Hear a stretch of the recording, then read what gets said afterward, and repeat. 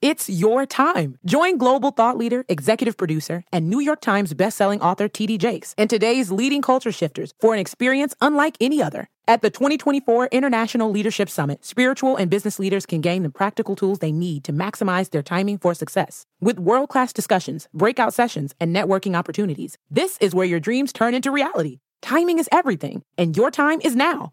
March 21st through 23rd in Dallas, Texas. Register today at thisisils.org.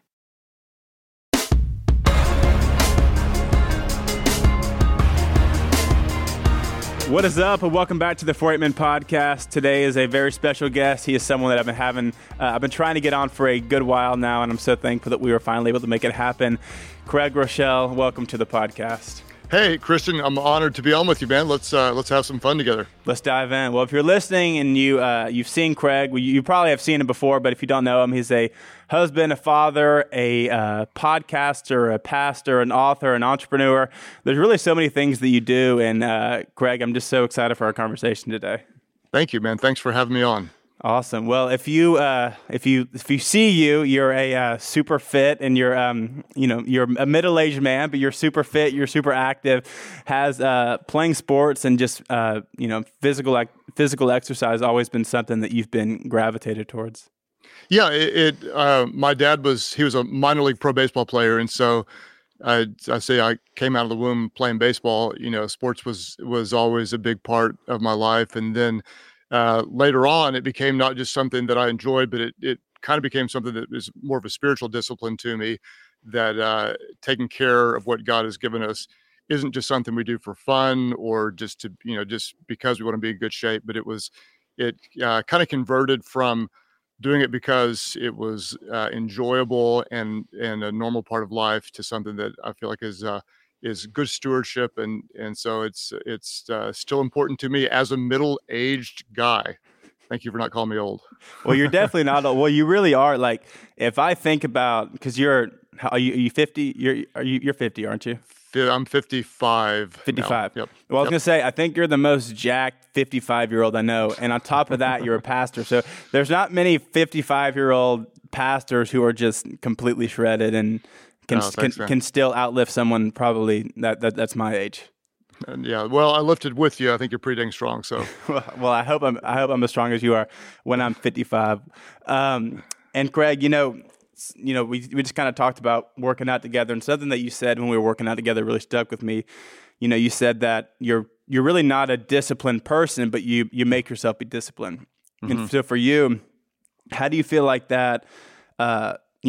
How do you feel like that plays out, and what are ways that you make yourself be disciplined with you, not being a disciplined person, but right. but making yourself practice that?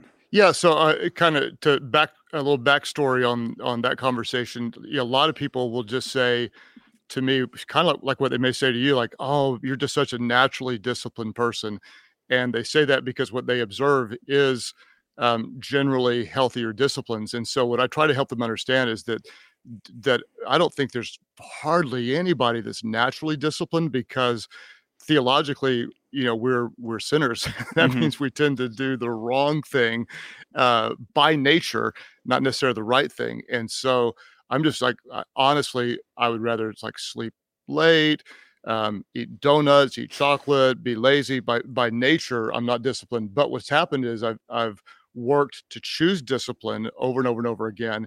And that's changed my mindset. So I would say, if you'd asked me earlier on, are you disciplined? I said, no, but I'm trying to be. If you ask me now, I'd say I'm incredibly, indescribably disciplined, and want to become even more disciplined, because it's such an important part of my faith and leadership. So it's by nature, I don't think any of us start there, but we choose. And kind of as James Clear said in his amazing book, basically when you do a certain habit over and over again, each time you do the right thing, it's a tiny vote in favor of the person you want to become. And if you vote enough times, like I choose the right thing, I eat the right thing, I work out, I have the right conversations, whatever, you do the disciplines over and over again, soon you change your identity and you actually do say, yes, I believe that now I am disciplined. And so that's kind of been the progression over the years, from not thinking I was to hoping to become, to actually being able to say, yeah, now by the grace of God, I'm very disciplined. Yeah. So you feel like over time, it's just kind of become more natural to you. Like like you said, if you do something over and over again, it becomes, more of your identity, more of your lifestyle, rather than you're waking up and you're not really thinking about being disciplined, but it's just kind of become ingrained in who you are, overdoing it over such a long period of time. Yes, yeah, I wouldn't use the word natural, because again, the natural thing is to not be, but it's more of my identity. It's is now more who I am and what I do. So if you want to, what you think about you determines what you do, right? And if you start to think in a different way about yourself, it impacts your behaviors and your habits and such. And so it really is changed my identity, which helps compounding good behaviors over time. Yeah. Well, speaking of discipline, do you feel like, because I feel like for this, in my life, if I think about, whether it's, working out or whether it's being in the Word or my faith, I feel like discipline begets discipline. So for you, Sure. do you feel like being disciplined in one area ultimately benefits other areas in your life? 1,000%. One of the great books that, if your community hadn't read it yet, is The Power of Habit by Charles Duhigg. And have you read that by chance? Uh-uh. Okay, so I've heard in of it, yeah, it's really good. It's a little bit older book, but he talks about what he calls a keystone habit. And it's a fascinating principle that he did. There was a company, I think it was called Alcoa Steel. They brought in a new CEO to help this struggling company. And the new CEO came in and said, "We're going to be the safest place to work." And this is my telling of it. I may not get all the details right, but the board was like going, okay, we'll follow that. And, week after week, month after month, he just kind of beat the drum. We're going to be the safest place to work. And they thought, well, we got to be profitable. We got to be good. We got to be healthy. But what they didn't realize is that he was creating a culture that if we're going to be a safe place, that means we're going to be really thorough in our systems, in our communication, in our follow-up, in who we hire. Basically, this one driving force created a world-class organization that became super profitable. Transfer that to our lives. If there's I always try to tell people, find one thing you don't like that's good for you and commit to do that one thing. For me, it's flossing. I hate flossing. And so years and years ago, I determined I'm going to be someone that flosses, because if I do something that's good for me that I don't like to do, that one little habit, that one little discipline compounds into, okay, I feel more disciplined. Therefore, I'm reading my Bible. Therefore, I'm eating better. And so, yeah, he calls it the keystone habits. There are certain habits that if those are present in your life, they create more and other positive compounding good habits and disciplines. And if those are absent, then they tend to compound negatively. So yes, 100% I agree with you. Yeah. I love that you just said flossing, because I honestly feel like you maybe were just speaking to me there, because flossing is one of my least favorite things in the world. Yeah, and every time I floss, man, my gums bleed. I hate going to the dentist specifically just for flossing and for them telling me you need to start flossing. So I think I'm really going to take that to heart. And tonight I'm going to start flossing, because I have like 10, packets of the floss, but I never use them. So get the little green ones that or whatever color, white, whatever, and that have the little floss on there for you, and put it in there. Yeah. So you don't have to use two hands. And it's a flossing hack. See, because that's the thing for me. It's always the two hands. The two hands, it always slips. Yeah. See, the two hands is what gets me. So I like that. I'm really going to take that with me. All right. Next time we interact, I'm going to ask you how are your gums, Christian? Awesome. We'll talk about it. That's why you have such a good smile. So for you, at the beginning, you talked about how working out and how being physical really turned into a spiritual discipline for you. How do you feel like, pastoring such a big church, being such a part of the Bible app, just all these spiritual things you do, you're a man of faith. How do you feel like having the outlet of physical exercise and sports, how do you feel like that impacts your spiritual walk? That's a great question. And I would say that it's really important for me, but it doesn't have to be important for everybody, because there's some people, they may have for them, it might be reading, or it might be some kind of mental discipline, or some other form of personal growth. So I don't try to make everybody into an athlete if they're not an athlete, right? Mm-hmm. That's not fair. But I think what we want to do is we want to find some area of our life that we have a propensity to enjoy. And then we want to not just be great at it for the sake of being great, but anytime we can attach a spiritual value to that, I think it makes it way, way more meaningful. So my goal is not to be, just the most ripped guy, whatever. My goal is to be the most faithful with what God has given me.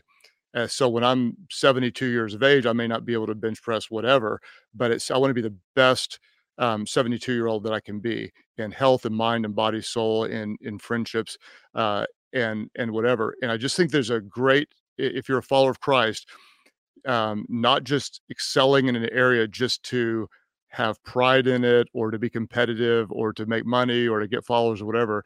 But anytime we really see it as stewarding what God has given us, that creates a deeper level of meaning, probably more of a stick-to-itiveness for people, and a lot more fulfillment along the way.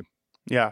It's your time. Join global thought leader, executive producer, and New York Times bestselling author T.D. Jakes and today's leading culture shifters for an experience unlike any other. At the 2024 International Leadership Summit, spiritual and business leaders can gain the practical tools they need to maximize their timing for success. With world-class discussions, breakout sessions, and networking opportunities, this is where your dreams turn into reality. Timing is everything, and your time is now. March 21st through 23rd in Dallas, Texas. Register today at thisisils.org. Awesome. Well, I want to kind of segue into, talking about faith. I really just had this thought when you were, just talking about that. When you look at you, obviously you are a good-looking man. You're 55. People are not attracted to you, but people are attracted to like your leadership stuff.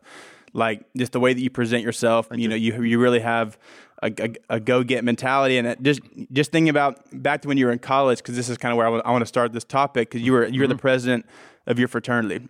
So before you started following Jesus, people, were attracted to you in the sense of wanting to follow you. And now, being a pastor, being a public figure in the faith, people are still drawn to you and still attracted to following you. So how do you feel like, pre-following Jesus, do you just always feel like you've had this, this quality of leadership that people have, wanted to get behind you and really valued your opinion on things? Because it's really cool, like seeing, hearing your story and knowing pre-faith you were, leading your fraternity. And then when you started getting into when the man handed you the Bible, in which I want you to tell the story, but you got the guys in your fraternity involved with faith and because they looked up to you.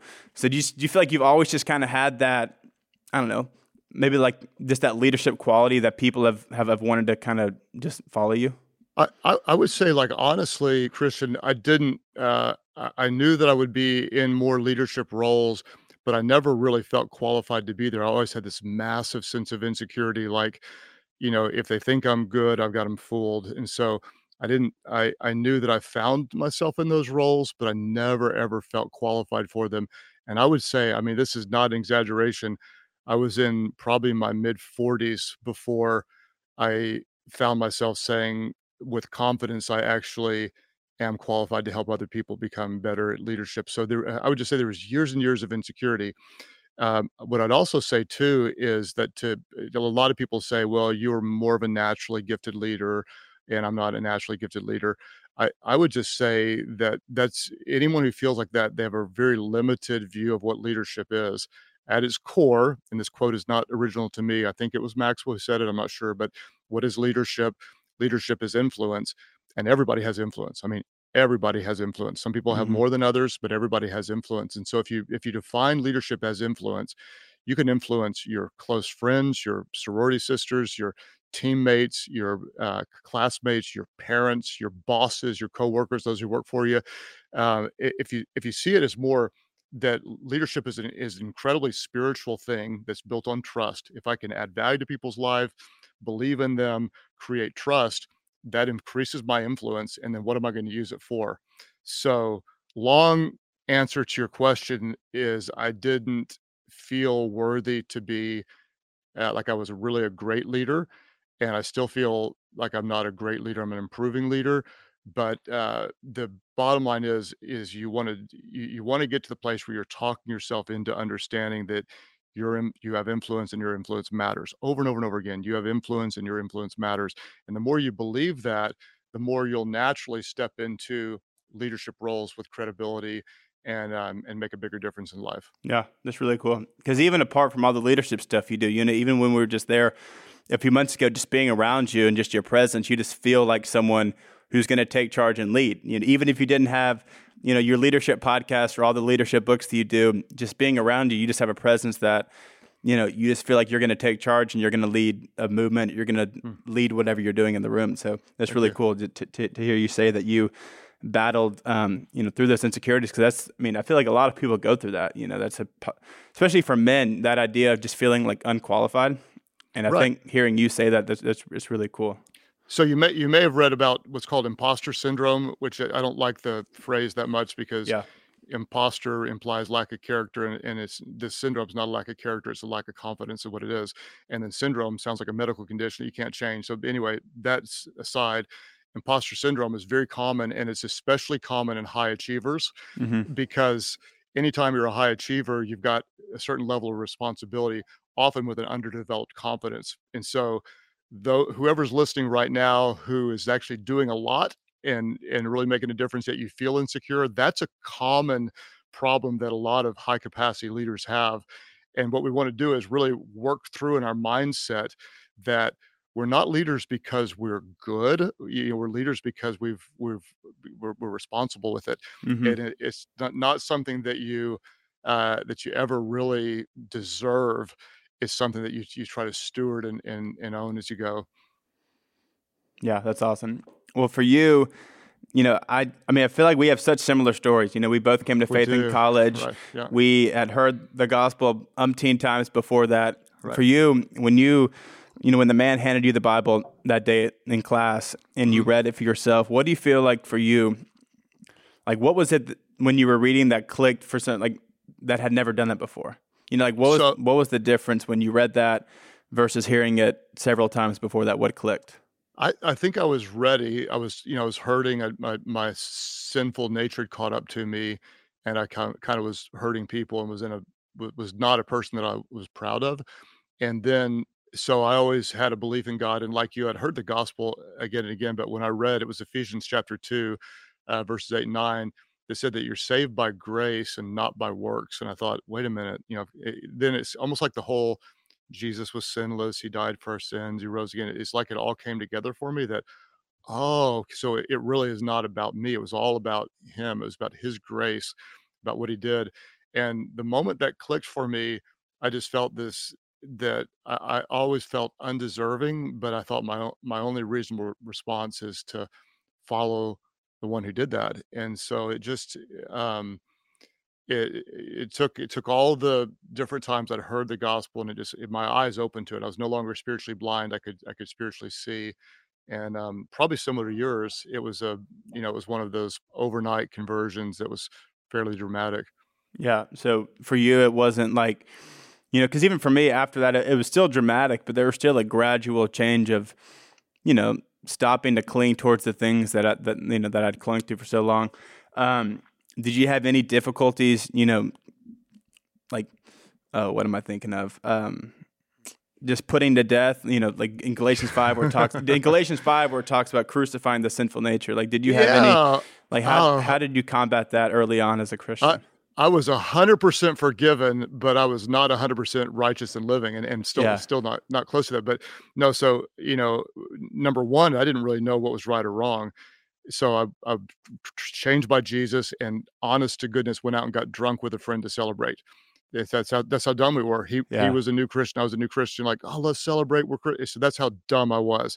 And then in dating, when I started dating Amy, who was my first Christian relationship, I had to ask another guy, like, how much can we do? And I want give me as much as we can, because I want to do it all that's legal, right? And so I just had no sense of and like, honestly, I came from the party background. I still got drunk multiple times after becoming a Christian, even after I didn't want to get drunk. And so I battled that and other things as well.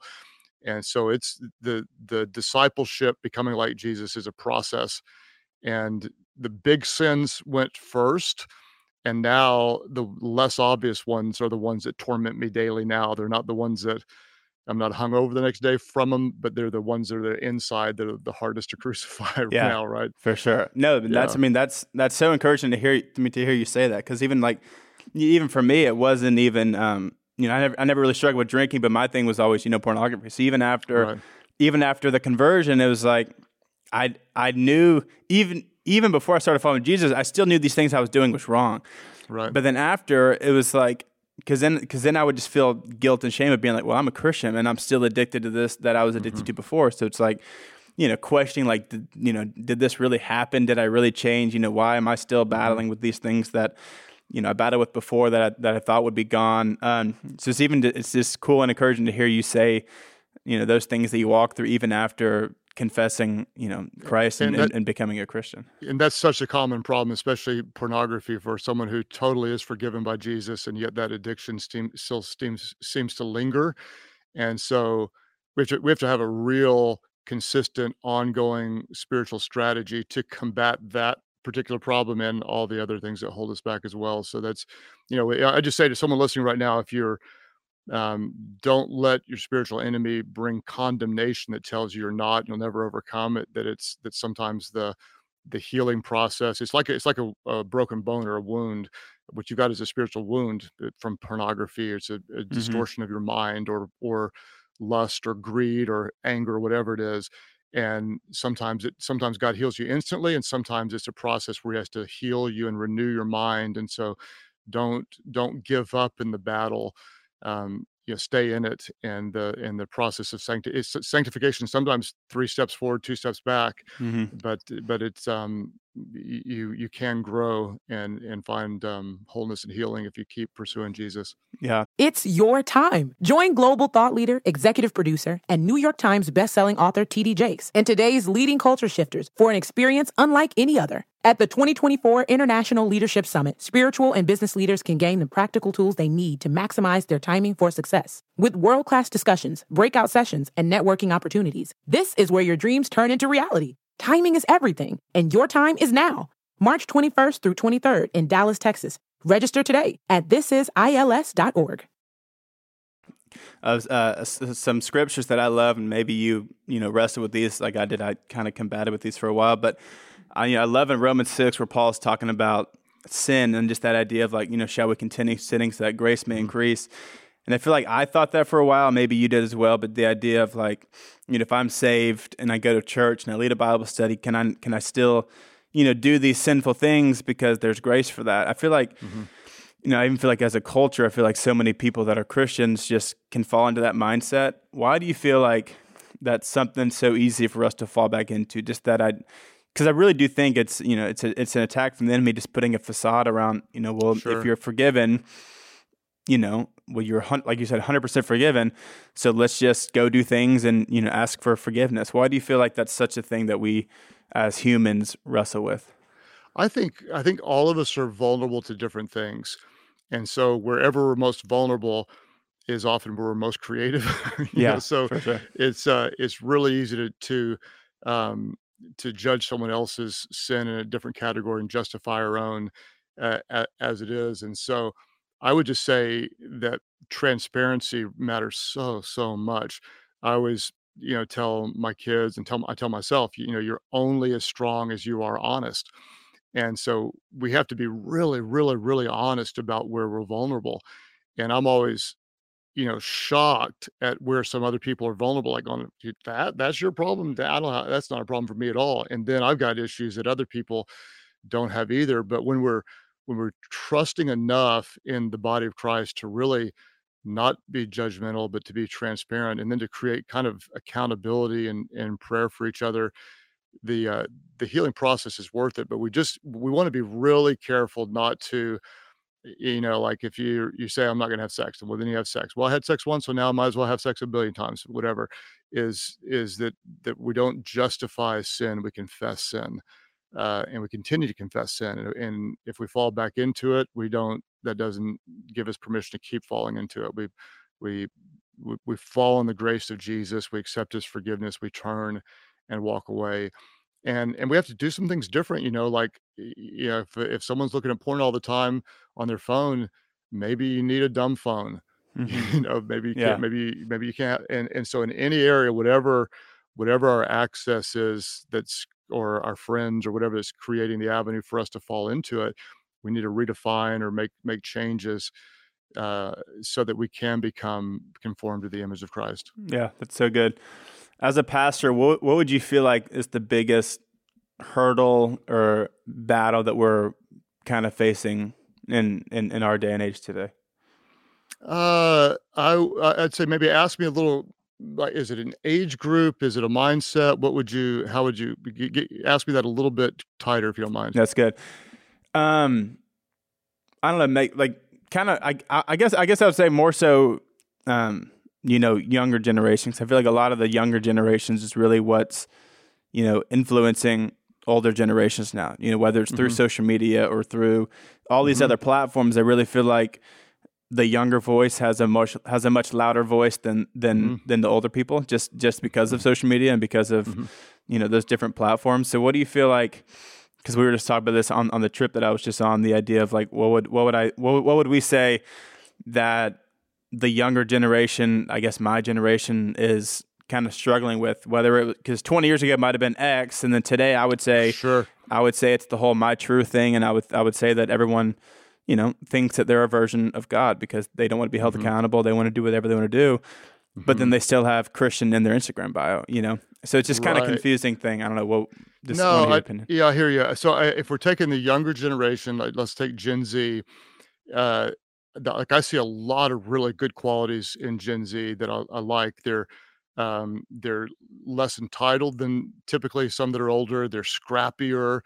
They're willing to get in and kind of earn their way. They like to be mentored. They recognize they need help. Some of the challenges, the mental health issues that the younger generation is facing, they're just staggering. That the percentage that are depressed, the percentage that are self-harming, the percentage that are suicidal is really heartbreaking. So I think we kind of have to try to, and people way smarter than I am are trying to diagnose the why behind it so we can figure out how to treat it and how to bring healing. And so I've got theories on that, and they're theories. But I think from a spiritual standpoint, I think you're a little bit right. One of the biggest challenges today, there's almost what I'd call TikTok theology. Yeah. What everybody else is saying tends to be where we go, and our what appears to be true is either what's most popular or what's loudest. And that's so easy for a generation to get sucked into. If I was that age, I would be the same way. And I think what we need to do if we're going to be committed followers of Christ is not be conformed to the patterns of this world, not what just everybody is saying, not what's most popular, not what's the loudest, but what is most true according to Scripture. I think that's a challenge that this generation has, because it's almost hard not to have a both and. Yeah, I want a little bit of my Bible and I want all the rest of this stuff. And all the rest is so loud and so strong and so constant, so pervasive, that if we don't figure out how to distance and silence the rest of that so that God's word can stand strong, then we're going to be like synchronistic. We're going to be mixing Scripture with culture more than letting Scripture influence how we influence culture. Yeah, for sure. Because like you said, I even asked that question, through the lens of you being a pastor to a congregation of that generation. But then again, you have kids that are my age that are, that are in that generation that see that every day. So that's cool to hear you say that. So obviously, the theme of this podcast, 1 Timothy 4:8, where Paul says physical training is of some value, but godliness has value for all things. What do you think Paul is referring to when he uses that tagline for godliness, or when he uses that tagline, godliness has value for all things? Well, I thought you were going to ask me about the first part, because I'll ask you about it. What do you think about? No, you can't. It's interesting because, like, when you read the writings of Paul, he uses a lot of metaphors. But some are military. He uses a lot of sports metaphors and the races and the games. And so it seems like, I don't know if he was an athlete, or at least he was around. He was maybe. I like to think he was an athlete. I tend to think that if he got beaten the way he did, and shipwrecked and snake bitten and came back, at least the dude was tough, man. He was tough as nails. Dude was tough, man. There's no doubt about it. He was a beast.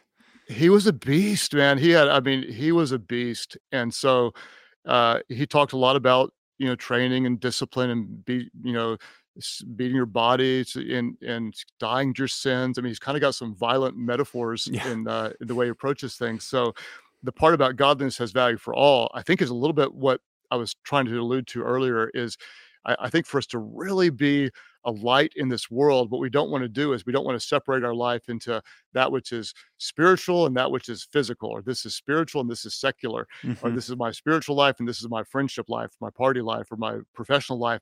I think the spiritual end influences all of it.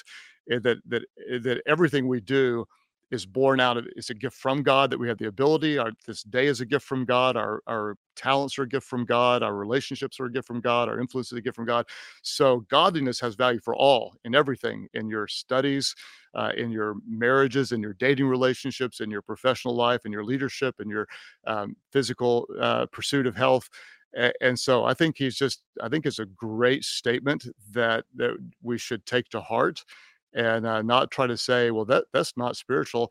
Doing your best at your job, that's spiritual. Mm-hmm. Being a good friend to someone, that's spiritual. Being generous, that's spiritual. Showing up a little early and staying a little late, and doing everything with as in unto the Lord, that's spiritual. So I think that's probably somewhere in the nature of what he was trying to convey when he said that. Yeah, I love that, because it's so true. Like, that's something that me and Sadie have been talking about lately. It's like, you can't separate your spiritual life and your worldly life or your personal life, so to speak. So for me, it's like, it's the same thing. It's like with physical training, when I go to the gym, it's like, how can I use this for spiritual? There's been plenty of conversations where somebody's asked me to spot them, or I've needed someone to spot me, and then something spiritual comes out of that. This guy, he was benching 225, needed me to spot him, and he just out of nowhere said, "You and my mom are just alike." And I was like, "Why?" And he said, "You both are super spiritual." And I was like, "Well, how do you know I'm super spiritual?" And he said, "I can just tell just by the way you're doing things." And I was like, Wow. So then we got into like a 30-minute conversation, and I did have the worldly thought of like, man, like this is a lot longer rest period between these sets than I need. But then again, I was thinking like, but this is also why I'm here. It's not just so I can go get, buff and super fit and look better, but it's for these conversations, because this kid might never go to church, but he's in here, bench pressing. And if I'm just in here doing my stuff, and if I don't have ears to hear that, or if I'm listening to, something secular, I'm not going to have the ears to hear or want to have the spiritual conversation. But if I'm filling my mind with, a sermon or something spiritual, if I'm training my spirit as well as my body while I'm in there, then I'm going to be more prone to have those conversations, and they're going to just influence me just as much as they're going to influence him. So 100%. I love how you said that, because it's not both and, or it's not it's not one or the other. It's both and, and how you do those together benefits the other simultaneously. It's good. It's your time. Join global thought leader, executive producer, and New York Times bestselling author T.D. Jakes and today's leading culture shifters for an experience unlike any other. At the 2024 International Leadership Summit, spiritual and business leaders can gain the practical tools they need to maximize their timing for success. With world-class discussions, breakout sessions, and networking opportunities, this is where your dreams turn into reality. Timing is everything, and your time is now. March 21st through 23rd in Dallas, Texas. Register today at thisisils.org. Well, I love thinking about because it's like when we were working out the other day, it was just cool to see you go from the church to your gym at home, and just seeing your discipline for that. But just talking about spiritually, what are some with you being a disciplined person, what are some spiritual disciplines that you've put into place to really help? You lead a church, you lead your family, you lead your wife, all these other things. What are spiritual disciplines that you've put into place to help you train yourself spiritually? So I love that question, Christian. One of the reasons I love it is because, oddly enough, as a pastor, I felt kind of like a spiritual failure for years, because I didn't have some of the what I thought were the normal disciplines of what a pastor would be, not even a pastor, but just a strong Christian. And so, for example, my prayer life was real spotty and inconsistent for years. And I know that that's one of the most important things we can do, is have fellowship with God. And so people say, we're going to have a prayer meeting on Tuesday night. Like, I don't want to go to that prayer meeting where I'm holding hands with people and they're praying for way too long about stupid stuff, and that sounds really bad, but I didn't want to. No, I agree with that. Okay. Well, you're the other unspiritual guy, right? So I felt real guilt for that. And then when I was first married to Amy, I would be studying all day long scripture. I'd be praying with people. Everything felt real spiritual. And so I'd come home and I just didn't want to do a Bible study with her. And if she wanted to pray, I didn't want to pray for a long time. And so I felt like a real failure. Years ago, I heard someone talking about, I never even found the book. I can't even quote the book, but the book talked about different pathways to God. And it was kind of revolutionary for me. They talked about how different people in Scripture connect with God. One way is through Bible study. Obviously, that should be a part of our discipline. One way is prayer. That should be a part of our discipline. Some people, they would just experience God best in nature, the glory of creation. And if we don't praise him, his creation will shout out his praises. And one of them was through doing hard work, that literally some people just like, for the glory of God. Paul was probably a guy who said, I bring my best every day. And that's one way I connect with God. Worship is one of the ways that people connect with God. Fellowship is connecting with God. Serving other people is an act of worship and a way to connect with God. So whenever I broadened my idea from my intimacy with God is not just Bible study and prayer, but I gave myself permission to have intimacy in other ways, that was a breakthrough. Then on my two struggle points, Bible study and prayer, what I found out about prayer was that I don't have to pray long, and I rarely pray long prayers, but now I rarely go a long time without praying. So for me, praying is more of short bursts of talking to God, needing God, asking God for wisdom. And even same with Amy, our prayer time is daily, but it's not long. And I would say like a little bit goes a long way, and a little bit is a lot more than no more. And so when people are asking me, like, how do you pray with your spouse? Because so many people don't. I always say this. I always say, keep it short, keep it consistent. If you miss a day, don't miss two. Keep it short. And people always say, why keep it short? And I like, you don't have to keep it short, but if you start trying to pray an hour, you're probably going to quit. So like, just start. Maybe it was what I probably should say, just start. And then keep it consistent. You know, we pray before I leave for the office, and then we pray before I go to bed. It's consistent. And then if you miss a day, don't miss two. It's a great way to start. Same with Scripture. The great news is now with the Bible app, you know, there's so much more. It's accessible all the time. You could do plans. It's really good when your friends can see your plans. You can do it with them, so there's some accountability. And so we've got more tools now to make it work. And I would just say this to someone who's struggling: don't feel like you have to conform to what everyone else does. God created you differently. I have 6 kids, right? And we all connect differently. One of them only texts, one likes to write notes, one FaceTimes nonstop, one of them's only face to face. So we're going to connect with God in different ways. Feel free to be you, connect with God in the way that you do. Keep that consistent, and feel blessed to have a very creative expression of your intimacy with God that's different from other people, and then you can maybe have something really special. That's so good.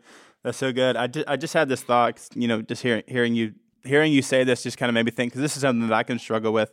How do you feel like as a man, you know, when you go through those times of, you know, like when your wife wants to pray with you, for instance, and then you don't want to, then you kind of beat yourself up. How do you feel like you kind of get out of that headspace of, you know, telling yourself you suck, you're a loser, you know, you're not good enough? So what are ways that you've, like, I don't know, combated against that, or kind of gotten out of the headspace of, like, you know, repeatedly telling yourself that, you know, that you're not doing good enough, you're a bad leader? Because that's for me, it's like, if I do something wrong and like Sadie corrects me for it, I kind of like, I don't like to think that I just mope around, but then I'm just defeated.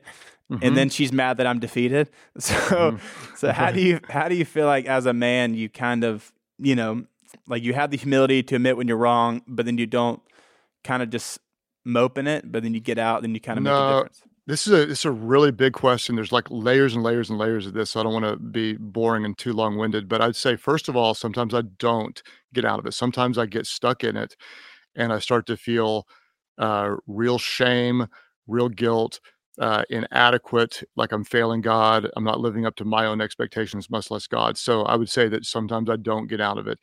And I have to, meaning that it's really dangerous not to. So, you know, there's so many different layers. One is we really need to know Scripture.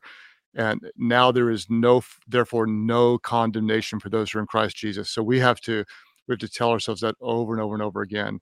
If we confess our sins, God is faithful and just to forgive our sins and cleanse us from all unrighteousness. So we have to be aware of our sin. We have to confess it, but we can't stay in it. And so we have to be able to it's really funny, Christian. Like when I first became a Christian, I readily accepted the grace of God. Like he saved me from all my wild sins. Now, if I do something I'm ashamed of, it's harder for me to accept the grace of God. We still Yeah. need to accept his grace is just as real today. And if we don't thank him for his grace and avail of his grace, where Christ died for nothing. So we have to receive the grace.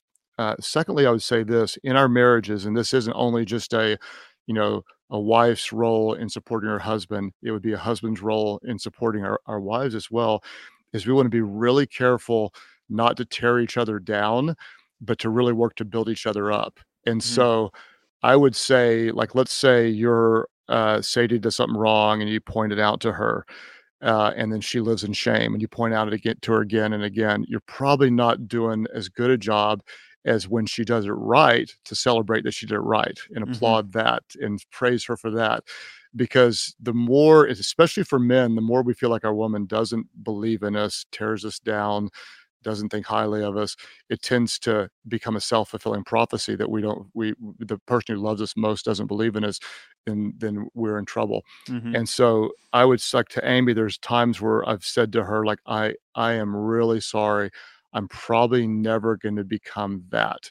Meaning like she'd want me to, look into her eyes for 2 hours and talk about flowers or something. And I would say, I want to so much, but I cannot be that.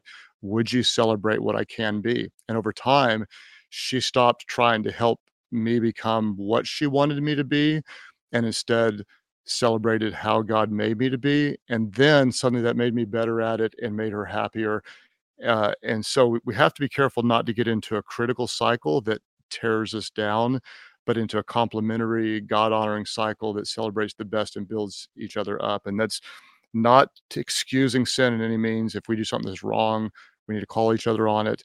But we're not the Holy Spirit, meaning it's not always our job to point at the other person. We want to do is love and point each other toward Jesus. And so takes some finesse and learning how to do it. And you've been married how many years now? 3 years? 3 years last week. Yeah, Yeah. 3 years. Yeah, we're way better at that at 30, almost 32 years than we were at 3 years. It takes some time to learn each other. You can love each other a lot at 3 years, but the maturity at 5, at 7, at 10, it's really special. It gets more special when you do it right. Yeah, that's awesome, man. Well, thanks. I really needed to hear that, and I'm sure many, many guys listening to needed to as well. Whether they're in a relationship, engaged, dating, married, whatever it is, guys can be so hard on themselves and so negative on themselves, and just feel like they're not doing good enough, they're not leading well enough, or they're not living up to some standard that they've set for themselves. So, thank you for sharing that. I think that really is going to help a lot of people. I think it's really impacted me because, that's great. I needed to hear that. Well, we're gonna wrap it up here soon. Do you have any word of encouragement or advice, or maybe a challenge for someone listening? A guy specifically who's new to the faith, who's been following Jesus for a while. I don't know, just something that maybe came to your mind, a word of encouragement or a challenge or something. Yeah, I would say kind of to you the same thing a mentor said to me years ago when I was maybe a little bit older than you, Christian, and we were starting the church. A mentor said to me that you're probably going to grossly overestimate what you can do in the short run, which was so true. And I see this so much in all age groups, but especially like in your age group and younger, because you live in a time and an era where people can become known faster and get kind of insta influence and go viral. And so there's a lot more opportunity to be dissatisfied with where you are because you see so many people that seem to be so much further ahead of you. And so I'd say that you'll probably overestimate what you can do in the short run. He said, but you'll vastly underestimate what God can do through a lifetime of faithfulness. And I just didn't know how true that was at the time, because I felt like such a failure in the early years of the church because we weren't reaching the people I thought we should. It wasn't growing. I felt left behind. I didn't feel good enough. And so I was really unsettled about it, felt discontented. But the second part was you have no idea what God can do through a lifetime of faithfulness. So what I would just say to somebody right now is that you're not faithful when you hit your goal in the future, when you hit the target, when you you get married in the future, or you have whatever kind of influence or kind of job or what kind of spiritual knowledge, you're not faithful when you hit the goal in the future. You're not successful when you hit the goal in the future. You're successful when you're faithful to Jesus today. That's the goal. Be faithful today. If you're talking about fitness, hey, go to the gym and do 10 minutes today, 5 minutes today. A little bit goes a lot more than nothing at all. So in any way you can be faithful to Jesus, your calling today, that's your win. And then if you win for enough days, then you've won for a month. If you win for enough months, you've won for a year. If you win for enough years, you won for a decade. And if you win for enough decades, you got a life and a legacy that really is God honoring. I love that. Be faithful today. Craig, thank you so much for joining me, man. Hey, thank you. Love to you and Sadie, and be careful next Thanksgiving, because I heard that that some of you, like 50 of you, got sick with the stomach bug. Yep, Don't get the stomach bug. We all next went time. down for the count and lost a little bit of weight because of it. So, we're on the up and up. Finish strong. Fight the good fight. Die to yourself. There's godliness has value for all things, right? There we go. He does. Hey, much love to you.